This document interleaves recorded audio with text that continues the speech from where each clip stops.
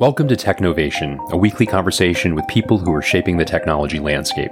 I'm Peter High, president of Meta Strategy, advisor to technology executives, Forbes columnist, book author, and your host. Each episode of Technovation features insights from top executives and thought leaders at the intersection of business, technology, and innovation.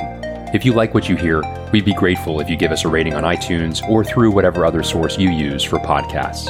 And please subscribe so you don't miss a thing. Thank you. My guest today is Dale Jones. Dale's the Chief Executive Officer of Diversified Search, one of the nation's top executive search firms. As CEO, Dale is responsible for the oversight and management of the firm, as well as its global CEO advisory services. He's also on the boards of Northwestern Mutual and Chick-fil-A, among other companies. Prior to joining Diversified Search, Dale served as a vice chairman and partner of the CEO and board practice of Heidrick & Struggles. In this interview, we discuss Dale's work as the CEO of Diversified Search, but we also speak about how COVID has accelerated changes around transformation and innovation. As a leader of color, I was also interested in getting his thoughts on how the pandemic has underscored racial disparities in the United States, and we also discuss the importance of listening before taking a stand against racial injustice, and how diverse teams add value to companies in terms of thinking and processing, among a variety of other topics.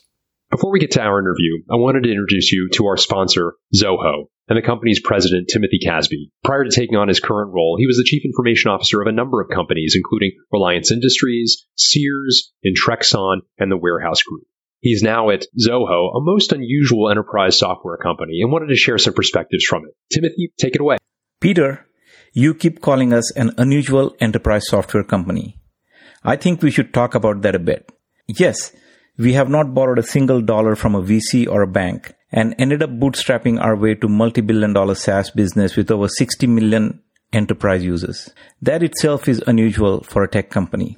But the principles that have kept us from accepting VC term sheets are simple. We believe all our employees should have good night's sleep each night, be it month-end, quarter-end, or year-end. To enable this principle, we have stayed private and have not dipped into public money.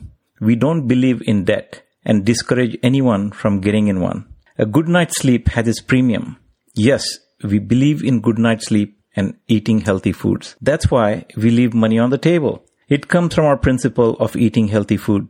Just because there is food on the table, we don't believe it's healthy to eat it all. Therefore, any product we market, be it CRM, Sign, Helpdesk, and 100 others, these will be many multiples cheaper than our nearest competitor. And it comes from the principle of leaving money on the table. Find out more about our unusual enterprise company at zoho.com. Thanks, Timothy. I also wanted to share a quick message from our sponsor, Sykes. Sykes is a leading provider of multi-channel demand generation and customer engagement services, helping Global 2000 companies enhance touchpoints at every stage of the customer journey. To share some perspectives, I'll briefly turn it over to Ian Barkin, the company's Chief Strategy and Marketing Officer. Customers don't want and don't deserve a new normal. They deserve and want a better normal. At Sykes, we know this because we spend over 3 billion minutes a year listening to and serving customers of the world's leading brands. And with that much listening, you can't help but know what delights, what infuriates, and what drives customer behaviors and decisions. So, what is a better normal? We believe it's the delivery of a truly intelligent customer experience. The call to action has never been clearer for CIOs, CTOs, and the broader C-suite. New is not enough, and the time for tinkering has passed. The winning combination of technology, talent, and customer insight is how to create intelligent customer experiences and a truly better normal. To read more about intelligent customer experiences, check out sykes.com/ICX. Thanks, Ian. And now on to our interview. Please note that this interview is recorded live. Dale began his career in financial services before getting into executive recruiting, which he did in 1999 with the Heidrick & Struggles. He was a managing partner in the Atlanta office there. In 2007, he took a 6-year hiatus from the industry and led a philanthropic foundation endowed by AOL founder Steve Case and his wife Jean that was dedicated to finding clean water in Africa, and has some really interesting stories to tell from that turn. That was also what brought him to Washington, D.C. 13 years ago. In 2013, he became the chief executive officer of Diversified Search, the post he currently has. He's been a board member of a number of organizations, including Northwestern Mutual, Kohl's, the Special Olympics, and his alma mater, Morehouse College. In doing a little bit of homework, Dale, I found a fantastic quote of yours on your website about your philosophy on great leadership that I wanted to mention. I'm quoting you now. I think it's important that leaders have the ability to inspire and motivate people and to lead by example. I think the best leaders have been through some testing in their journey so that they can really empathize not only with the people that they lead, but with their customers. And gosh, what a great way to frame things. So Dale, thank you so much for joining us. We really appreciate you taking time out of your busy schedule. It's my pleasure. Wonderful. Well, thank you. Well, I thought, Dale, we would begin with your current post. As I mentioned a moment ago, you're the Chief Executive Officer of Diversified Search. And to most people here, they will certainly be familiar with what Executive Search is and does. But maybe you could take a moment and describe Diversified Search and some of its points of differentiation in the space. Sure. Well, we're a global firm in recruiting, and we recruit at the C-suite level. Forbes just ranked us again in the top 5 of executive recruiting firms in the country, which we are honored to have that distinction. And in addition to that, we believe that great leadership transforms people, organizations, and the world. And so our point of differentiation here is we oftentimes are looking for leaders who can, number one, build culture, 2, foster innovation, and 3, deliver on social and financial performance. Our firm was founded about 50 years ago by a woman to help women find jobs in corporate America. And so this whole notion of diversity and inclusion has been a part of our DNA since our inception. But we have a unique bent in that we believe that oftentimes leaders get hired for technical competencies, but they get fired for leadership deficiencies. And so one of the ways in which we have differentiated ourselves is becoming masters of fit and culture to be sure that leaders have more than just the technical competencies that are needed, but they also have the right leadership skills in order to move an organization forward. So again, we're a multi-practice firm in the areas of healthcare, life sciences, technology, higher education. We in the industrial practice, the financial services area, consumer practice. We recruit executives to serve on corporate boards, and we do a fair amount of C-suite succession planning for organizations that are looking for leaders for the next season of leadership. And I should mention, hasten to add that Tony Lang, a colleague of yours who runs the technology practice, is a good friend. We certainly think very highly of him and the work that he does in the space that we know so well. Well, and Tony's a great example of a leader who understands how important transformation and innovation is to organizations. He's helped our firm understand that every company is a technology company today, and has really been on the cutting edge of helping us think through technology and the digital divide and how important it is for us to help our clients think strategically about the role that technology plays in their organization and how it should be at the centerpiece of it and not as an ancillary resource as it's been in the past. Yeah, I really like your thoughts about that cultural fit and the importance of fostering culture in the placements that you make. And as somebody who personally gets so involved in chief executive officer placements, so the person, the man or woman who's going to be at the top and really influencing this, and in some cases coming in from the outside, and so both bringing what they perhaps has made them successful from the outside, while also being sensitive to the differences of the environment that they're joining. Can you talk just a little bit about the ways in which you and your colleagues assess that? That seems like not only is it an essential element to determine whether or not a leader is going to be successful, but also a very difficult one as well. Maybe just talk a little bit further about that, if you would, Dale. Sure. So every organization has its own unique culture. And prior to taking on a senior level search for an organization, we do our due diligence with either the board or the senior management team or both to really understand how is the organization led, What are the values of the organization, and have those values been operationalized in the day-to-day of the business? You all know that every company has a list of values, oftentimes, and a mission statement, but few live up to that or live it out. They're great words, but oftentimes they've not been operationalized. So we do our due diligence to understand what the formal and informal ways in which an organization operates. And if it's a public company or privately held company, or if there's a founder in place. And so there are nuances that we pick up on to understand the culture and the kind of people that we think would thrive in that organization. And so it's both an art and a science. So we do our due diligence with the company, but then we do our due diligence with candidates. And it's more than just the resume, but it's also understanding the personal and professional stories of those individuals that we would recommend for a role in an organization. And so we believe that in order to be masters of fit, we need to understand the culture and the chemistry of the organization and the kind of people that have been successful in an organization in the past. And so I can talk more about that later, but essentially that's it. It's our doing our due diligence, and it's our becoming what I call good students of human behavior, both related to the organization, but also with respect to individuals. I wanted to ask you, it strikes me, Dale, that you're an ideal person as someone who speaks so often with heads of companies across the US and elsewhere, and also being a board member to such meaningful and sizable and complex organizations as you are, as to some of the things you're learning during this period of crisis, the health crisis, the economic crisis, some of the social crisis that we'll get into in greater depth in a moment.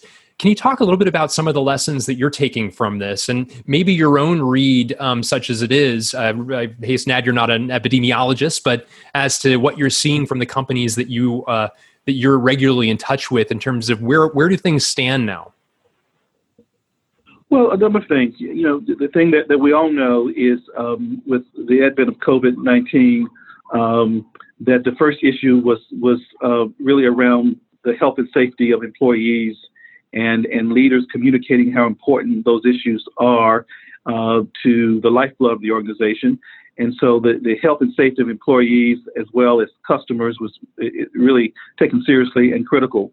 But the other thing you all know is business continuity was also essential. And it really put technology at the forefront of everything we do, particularly with those who didn't get it before.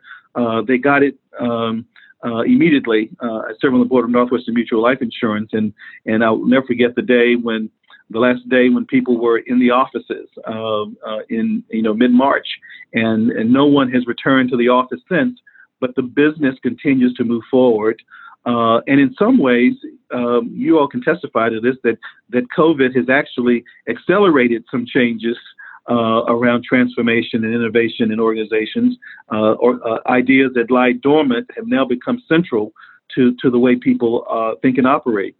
But the other thing about the crisis we've been in with COVID is it's caused us to think differently about how do we manage costs, how do we find ways to innovate, how do we think about ways to grow a business, to deliver different value, and even create greater efficiencies. So much of the curse of the disease has also perhaps unintended consequences to bring about accelerated change that needed to happen in organizations. Because the truth is, this watershed moment will leave us to a point where we won't, very little will go back to the way it was, right?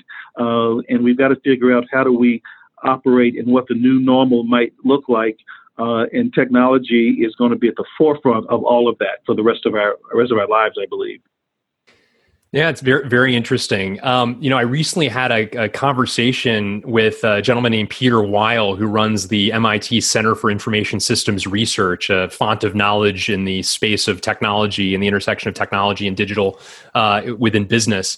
And this research that he and his team have done into many hundreds of businesses of scale, into the advantages, all other things being equal, to having digital leaders, people who have technology and digital savvy on their boards, the advantages that they are reaping now as a result of that counsel that they get, in addition, of course, to the technology leaders within the company.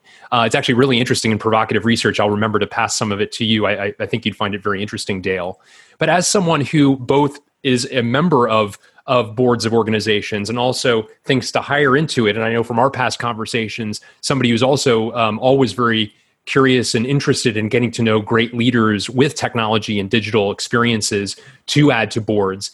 Can you talk a little bit about that evolution and the role you see great digital and technology leaders playing on the boards of major organizations? Yeah, so in the 20 years I've been in this business, 20 plus years I've been in this business, and recruiting directors to potential candidates for boards. I've seen the evolution where it was primarily sitting CEOs or COOs or CFOs to serve on boards. And every now and then there'd be someone related to technology on a board, but it was really the exception rather than the rule. And then in the last 5, or actually the last 7 to 10 years, I've seen this evolution happen.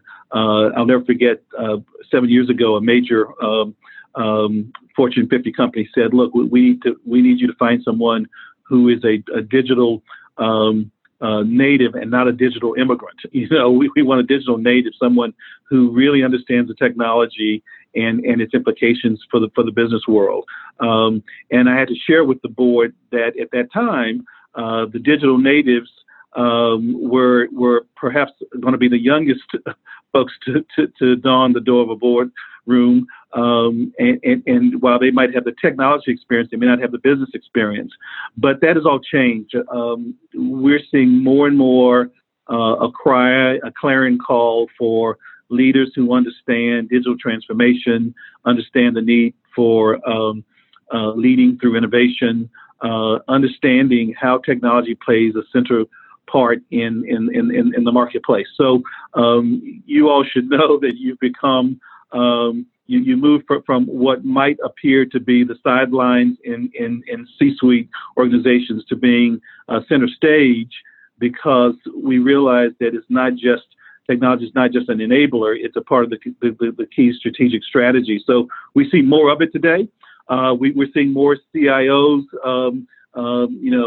transition into the C-suite of running the company, the operations.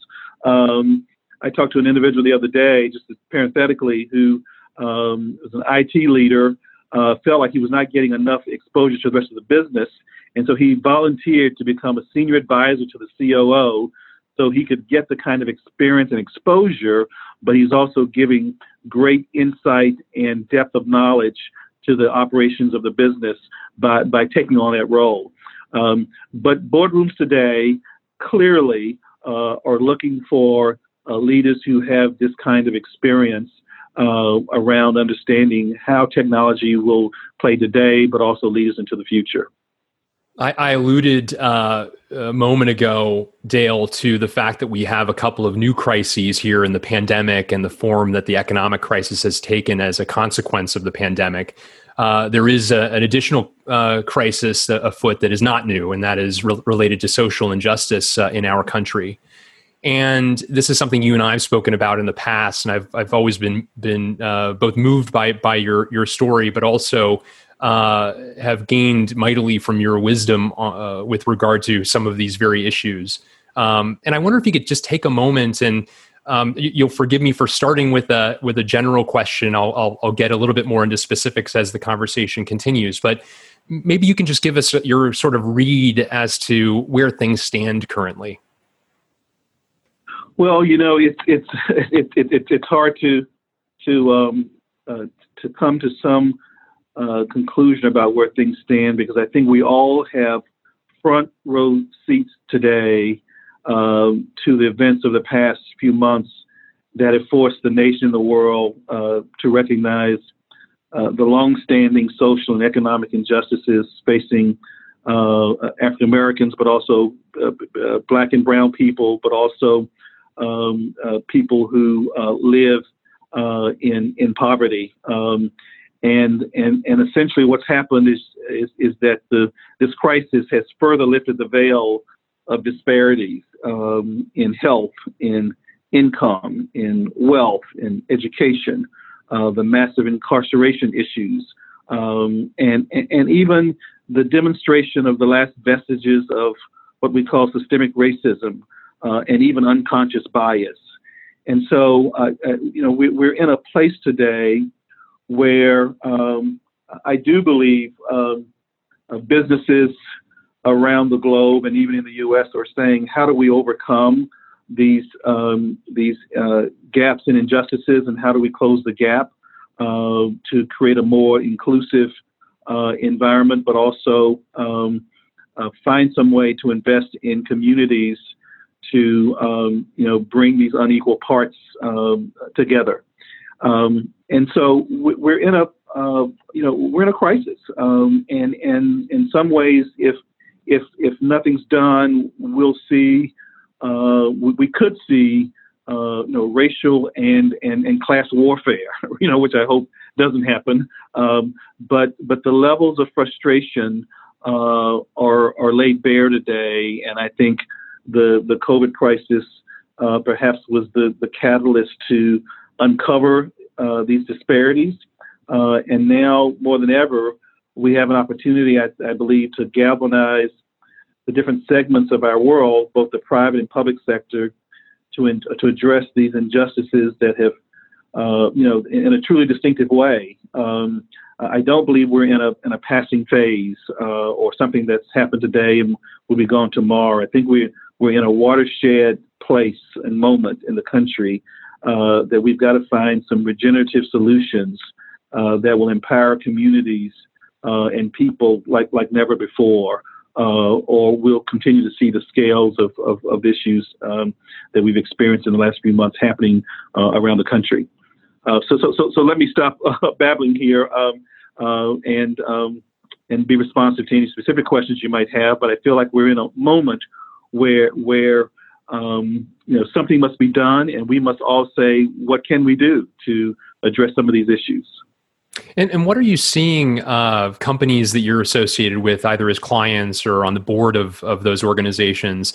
What are some of the things that they're doing that you're advising them to do in order to be part of the solution rather than the problem?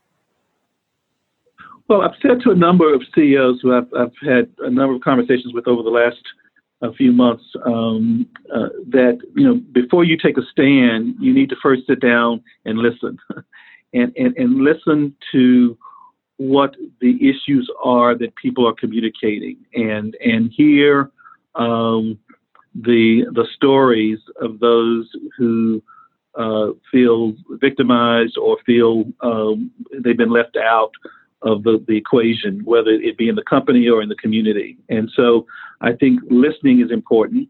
And I think we have to listen outside of our own zip code. Too often we all have our favorite stations we turn to for news or social media.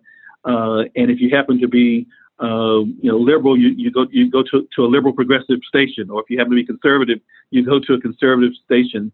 And I tell folks, you might want to change the dial and listen to the other point of view to understand why the gap is so wide. But I'm finding some companies are answering the call. And back to your question, we've seen some initiatives where companies are investing portions of their profits over the next several years to reverse inequities in their industries.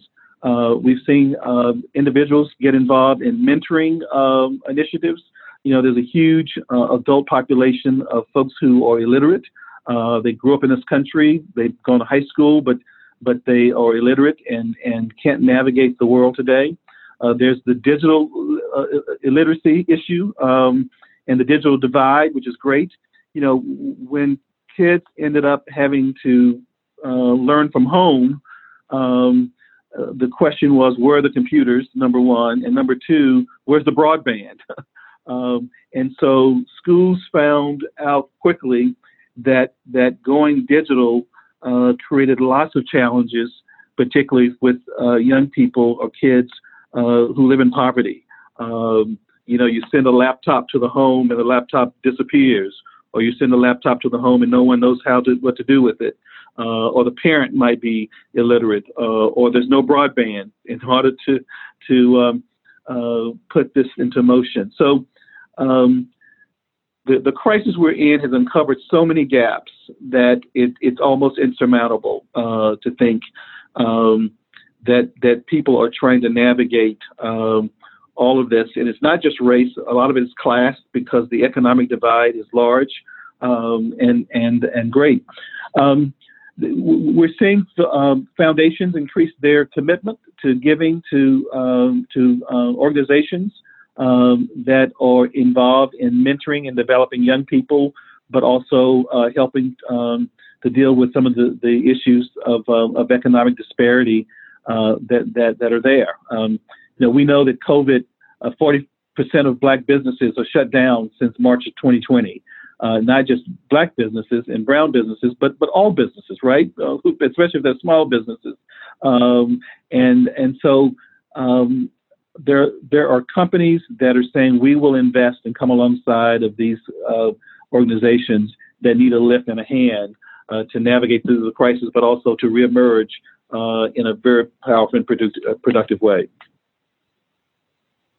That's very helpful, and really appreciate you sharing your perspective. I wonder, Dale, if you wouldn't mind sharing a bit about your story. It's something that I've been, as I mentioned earlier, really moved to learn more about. You were raised in Dallas, Texas. Your mother was a kindergarten teacher and was one of the reasons why you had a love of learning early.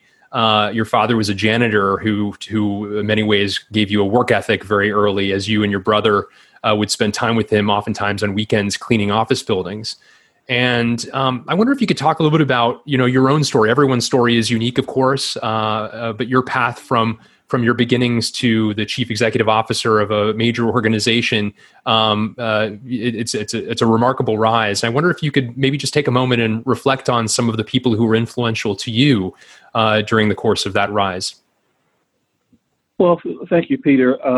Yes, my mother was a teacher, and my dad was a shoe cobbler by day and a janitor by night. And it was my mother's death at a young age of cancer that left my dad a widower to raise three boys.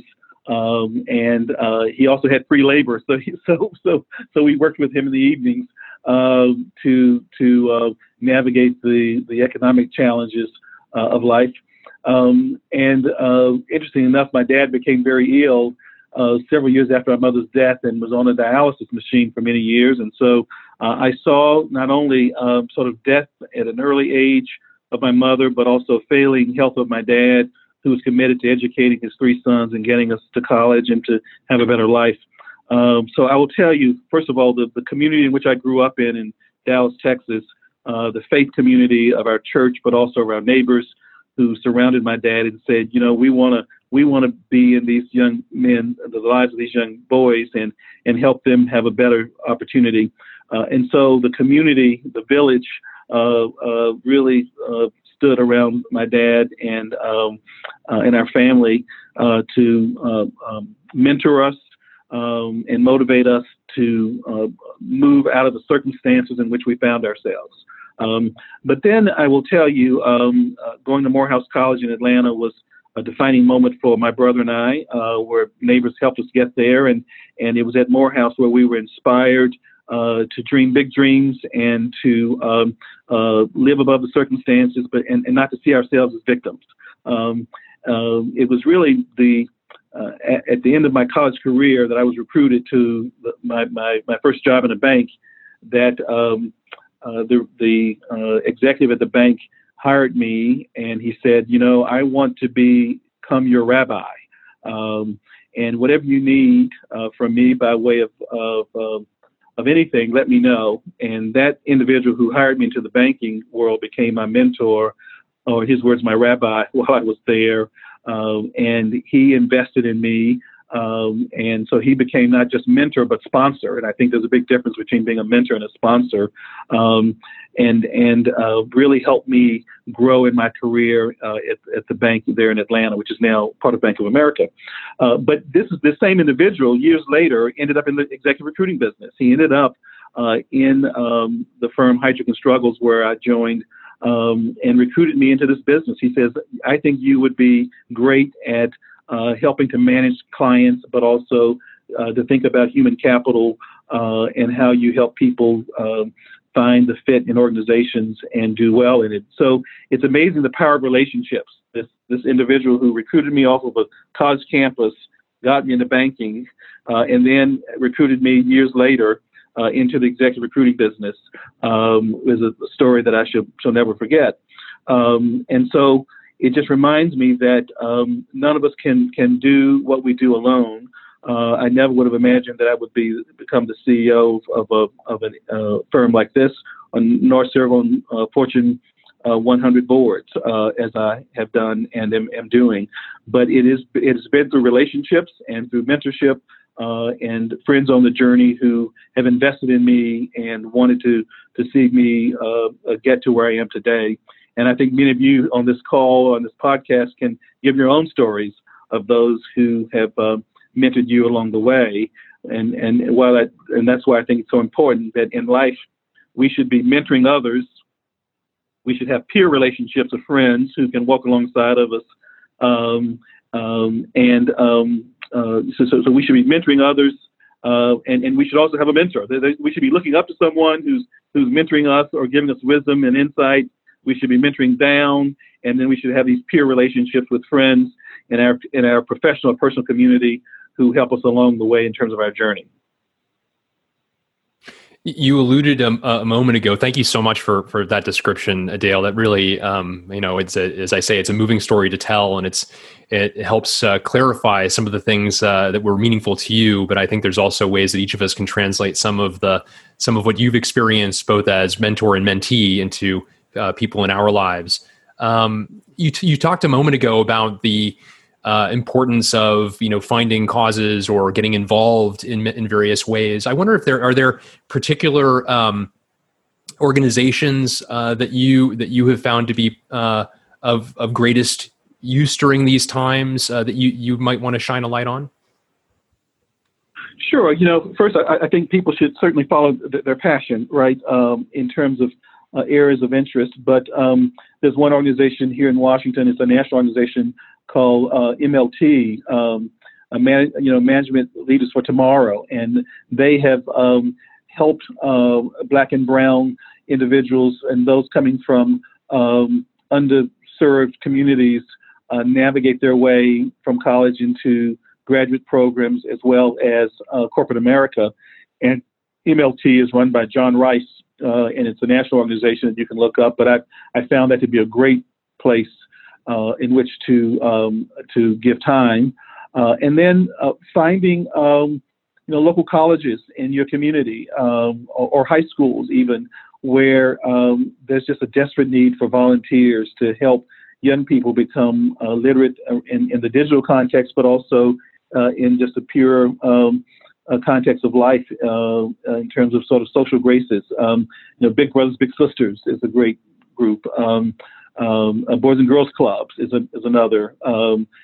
Special Olympics for children with intellectual disabilities that I've been involved in has been a great resource. The Salvation Army, which is in every zip code in the country, has education programs and youth centers that are in desperate need of volunteers.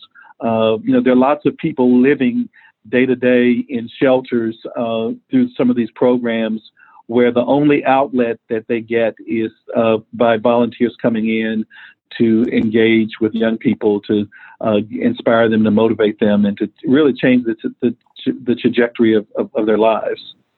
Are there any best practices or thoughts you can share on how to appropriately reflect business objectives tied to diversity in leadership? McKinsey has done this elaborate study on how diverse teams really add value to companies in terms of the thinking and the processing, and it's diverse around gender. It's diverse around gender, ethnicity, around regions, and the study is quite remarkable. And so the data is there, not only with what McKinsey has done, but others out of the University of Michigan and other places have written and done elaborate studies on how important diversity is in creating high-performing teams. And so I would say, using that, because what we don't want to do is approach, diversity inclusion from a standpoint of charity, right? I mean, obviously, it's a good thing to do. It feels good. But the truth is, we know that diverse teams really add great value to the equation because people think differently who come from different experiences and can really cause a team to move out of its monolithic thinking to create great value. So I would say using that as a benchmark or as a background can be really helpful in terms of helping clients improve and refine their strategies for growth and for impact. You mentioned earlier the concept of unconscious bias. I'm curious, from your perspective, both in your search practice when you're looking for executives, but also with companies that you're engaged with at the board level, how are companies addressing this or at least thinking about it?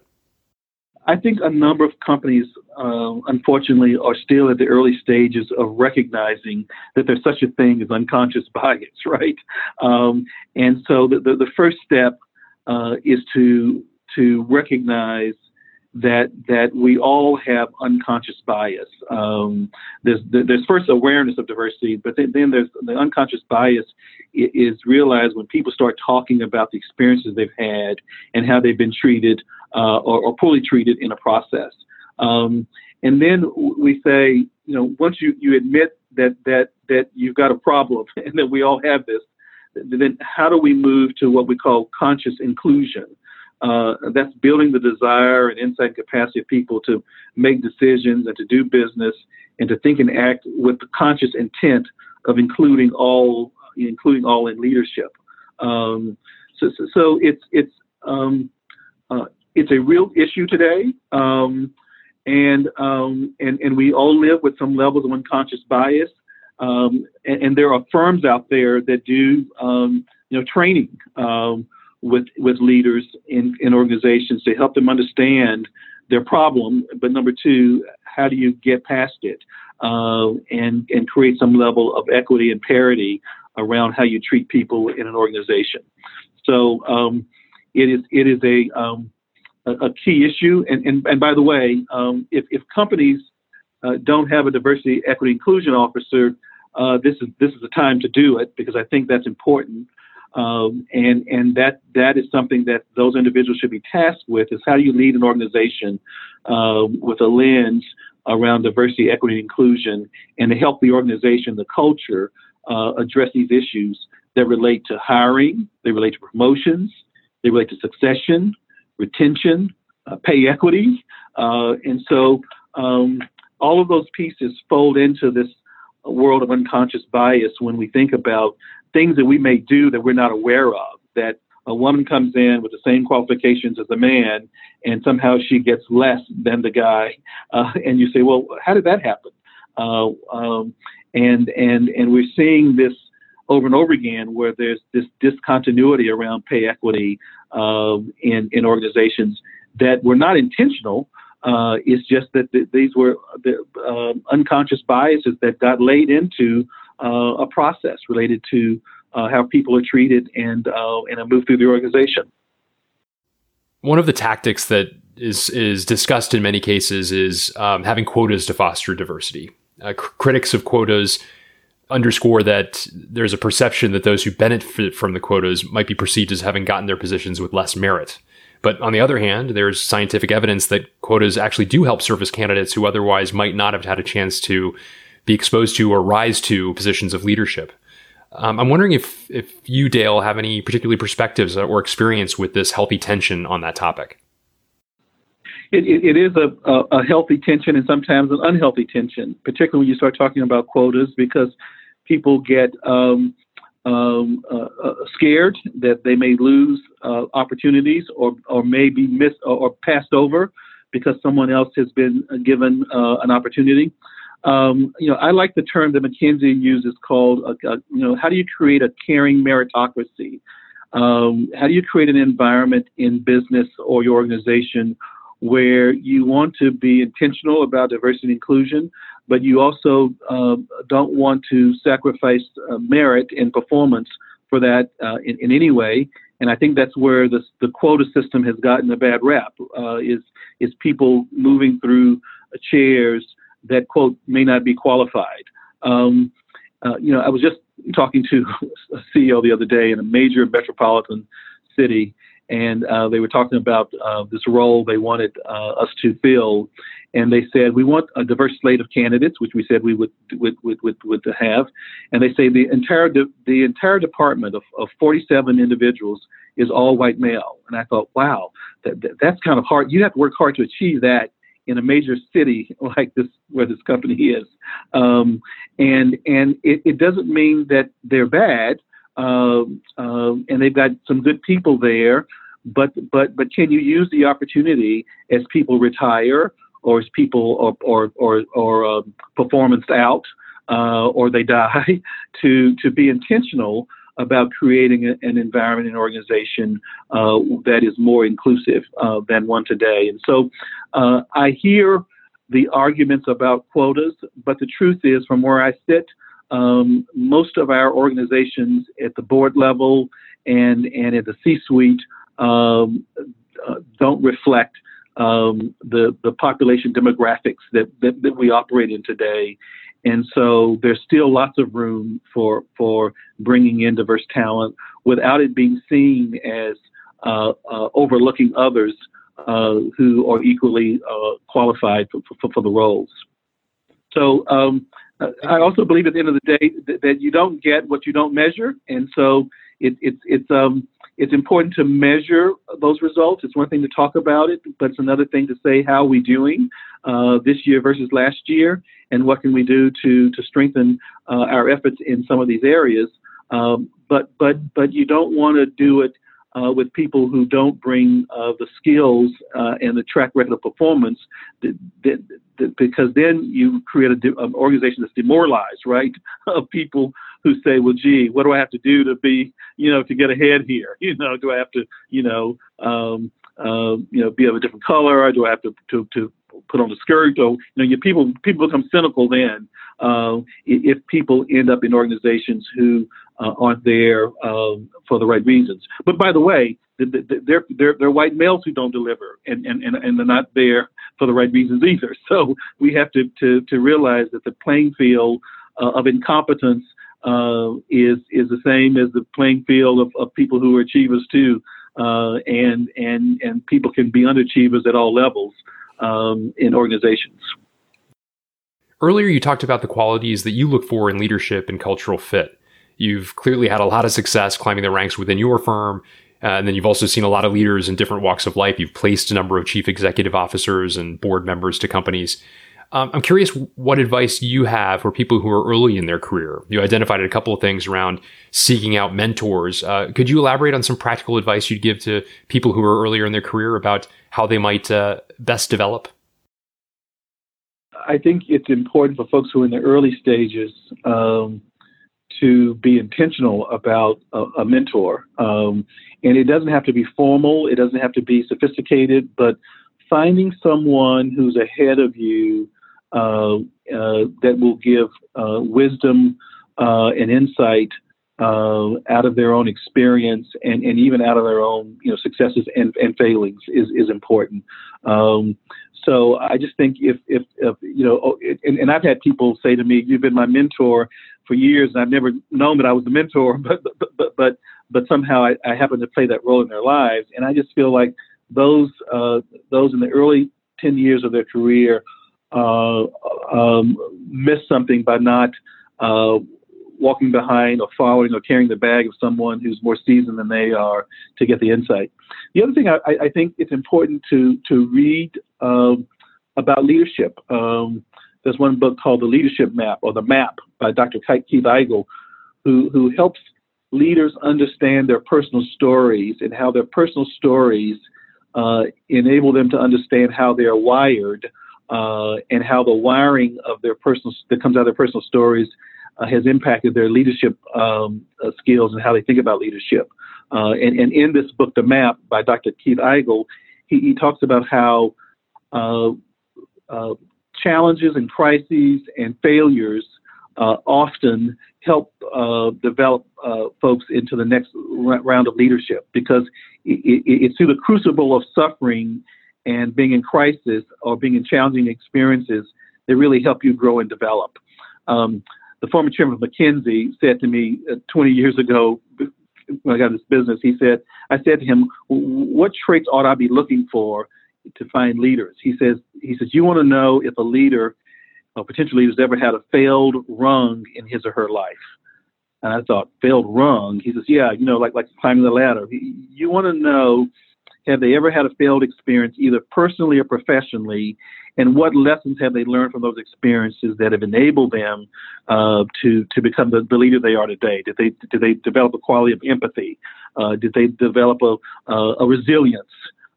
He said, these are the folks you want to know that they've been through some testing that prepare them for the roles of leadership today, because you need to have been through something or allowed yourself to have an experience beyond your core competence, where you've had to rely upon other people to get you through the moment. It could be it could be a personal divorce, or it could be a death of a parent or a child or a spouse. He says the thing is, you need people who lean into those crises and experiences, because you can become bitter from those and never move forward and develop as a leader, or you can lean into them and self-author those experiences and allow them to grow you up as a leader that takes you to the next level. And so I think those early on in their careers should have a mentor. They should read about leadership, but they should also find ways to understand the successes and failures they've had and how they can learn from those and use them as stepping stones for the next experience. Are there any books you particularly recommend related to diversity and inclusion, Dale? Yeah, well, I'll tell you one of my favorite folks today is Brian Stevenson, who's become a real thought leader about the issues of inequity. His book, Just Mercy, has also been converted into a movie. It really deals with the issues of inequities in the justice system and mass incarceration, but through the storytelling, there are some powerful lessons learned and conversations to be had around diversity. There's a book by Dr. David Thomas from HBS called Breaking Through.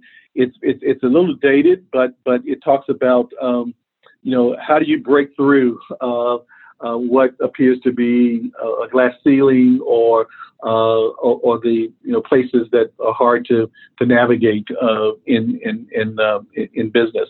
There's a book titled Rethinking Success that's just come out by Doug Holliday, who's a professor at the McDonough School at Georgetown. I've just finished reading that, and it's a great book. Rethinking Success. Doug Holliday is one that I would recommend on the book list here of things.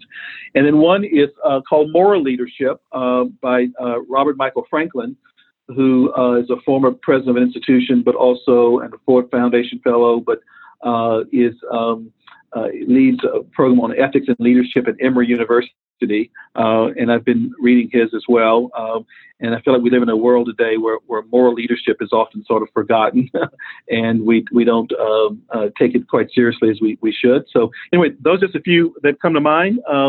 There are probably others that some of you would recommend to each other, but those have been pretty impactful to me. Thank you so much, Dale. We're getting here to the conclusion of our conversation. I wonder if you could share any points of optimism. There's a lot of reason why we should all be concerned and you have that concern be fuel for action.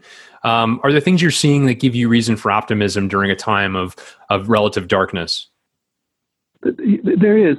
I'm hearing corporate leaders and CEOs and chairmen of boards having heartfelt conversations with action plans around what do we do to create economic equity, racial equity. I was talking to a Fortune 25 CEO the other day who was opining about how important the Black Lives Matter movement is today, and I thought, oh my God, a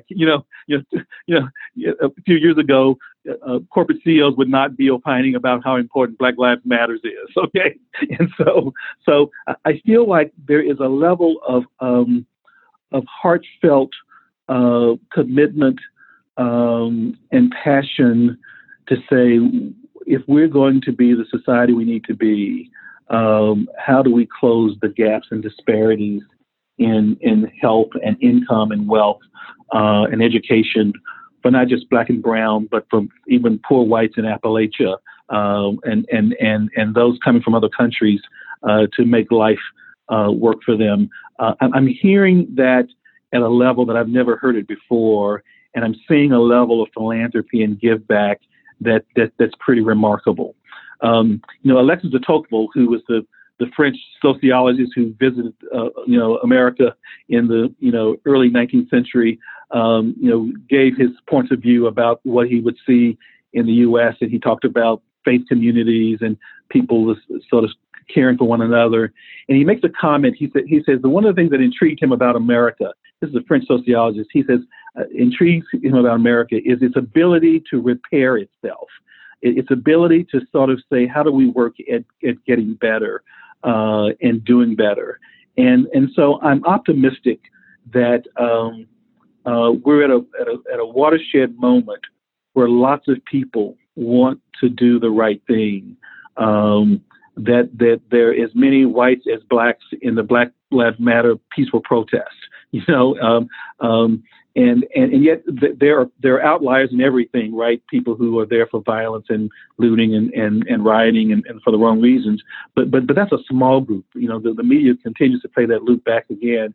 There are more people who are doing the right things out of a right pure motivation. And so I'm actually hopeful against the backdrop of so much negativity and pain that there is today, that there are people who want to do good and demonstrate a resolve to say, let's together work at repairing the breach and finding an inclusive way to embrace the whole community rather than just a few of its unequal parts. So I am encouraged in spite of the headlines.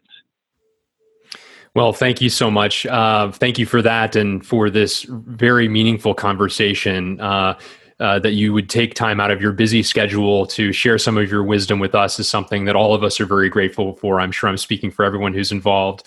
I'm also honored to call you a friend, Dale, and look forward to better times when we can get together again in person. In the meantime, stay safe, healthy, and I'll look forward to our next chance to catch up. All the best. Take care. Thanks for tuning in. Please join me on Monday when my guest will be Jay Upchurch, the Chief Information Officer of SAS Institute.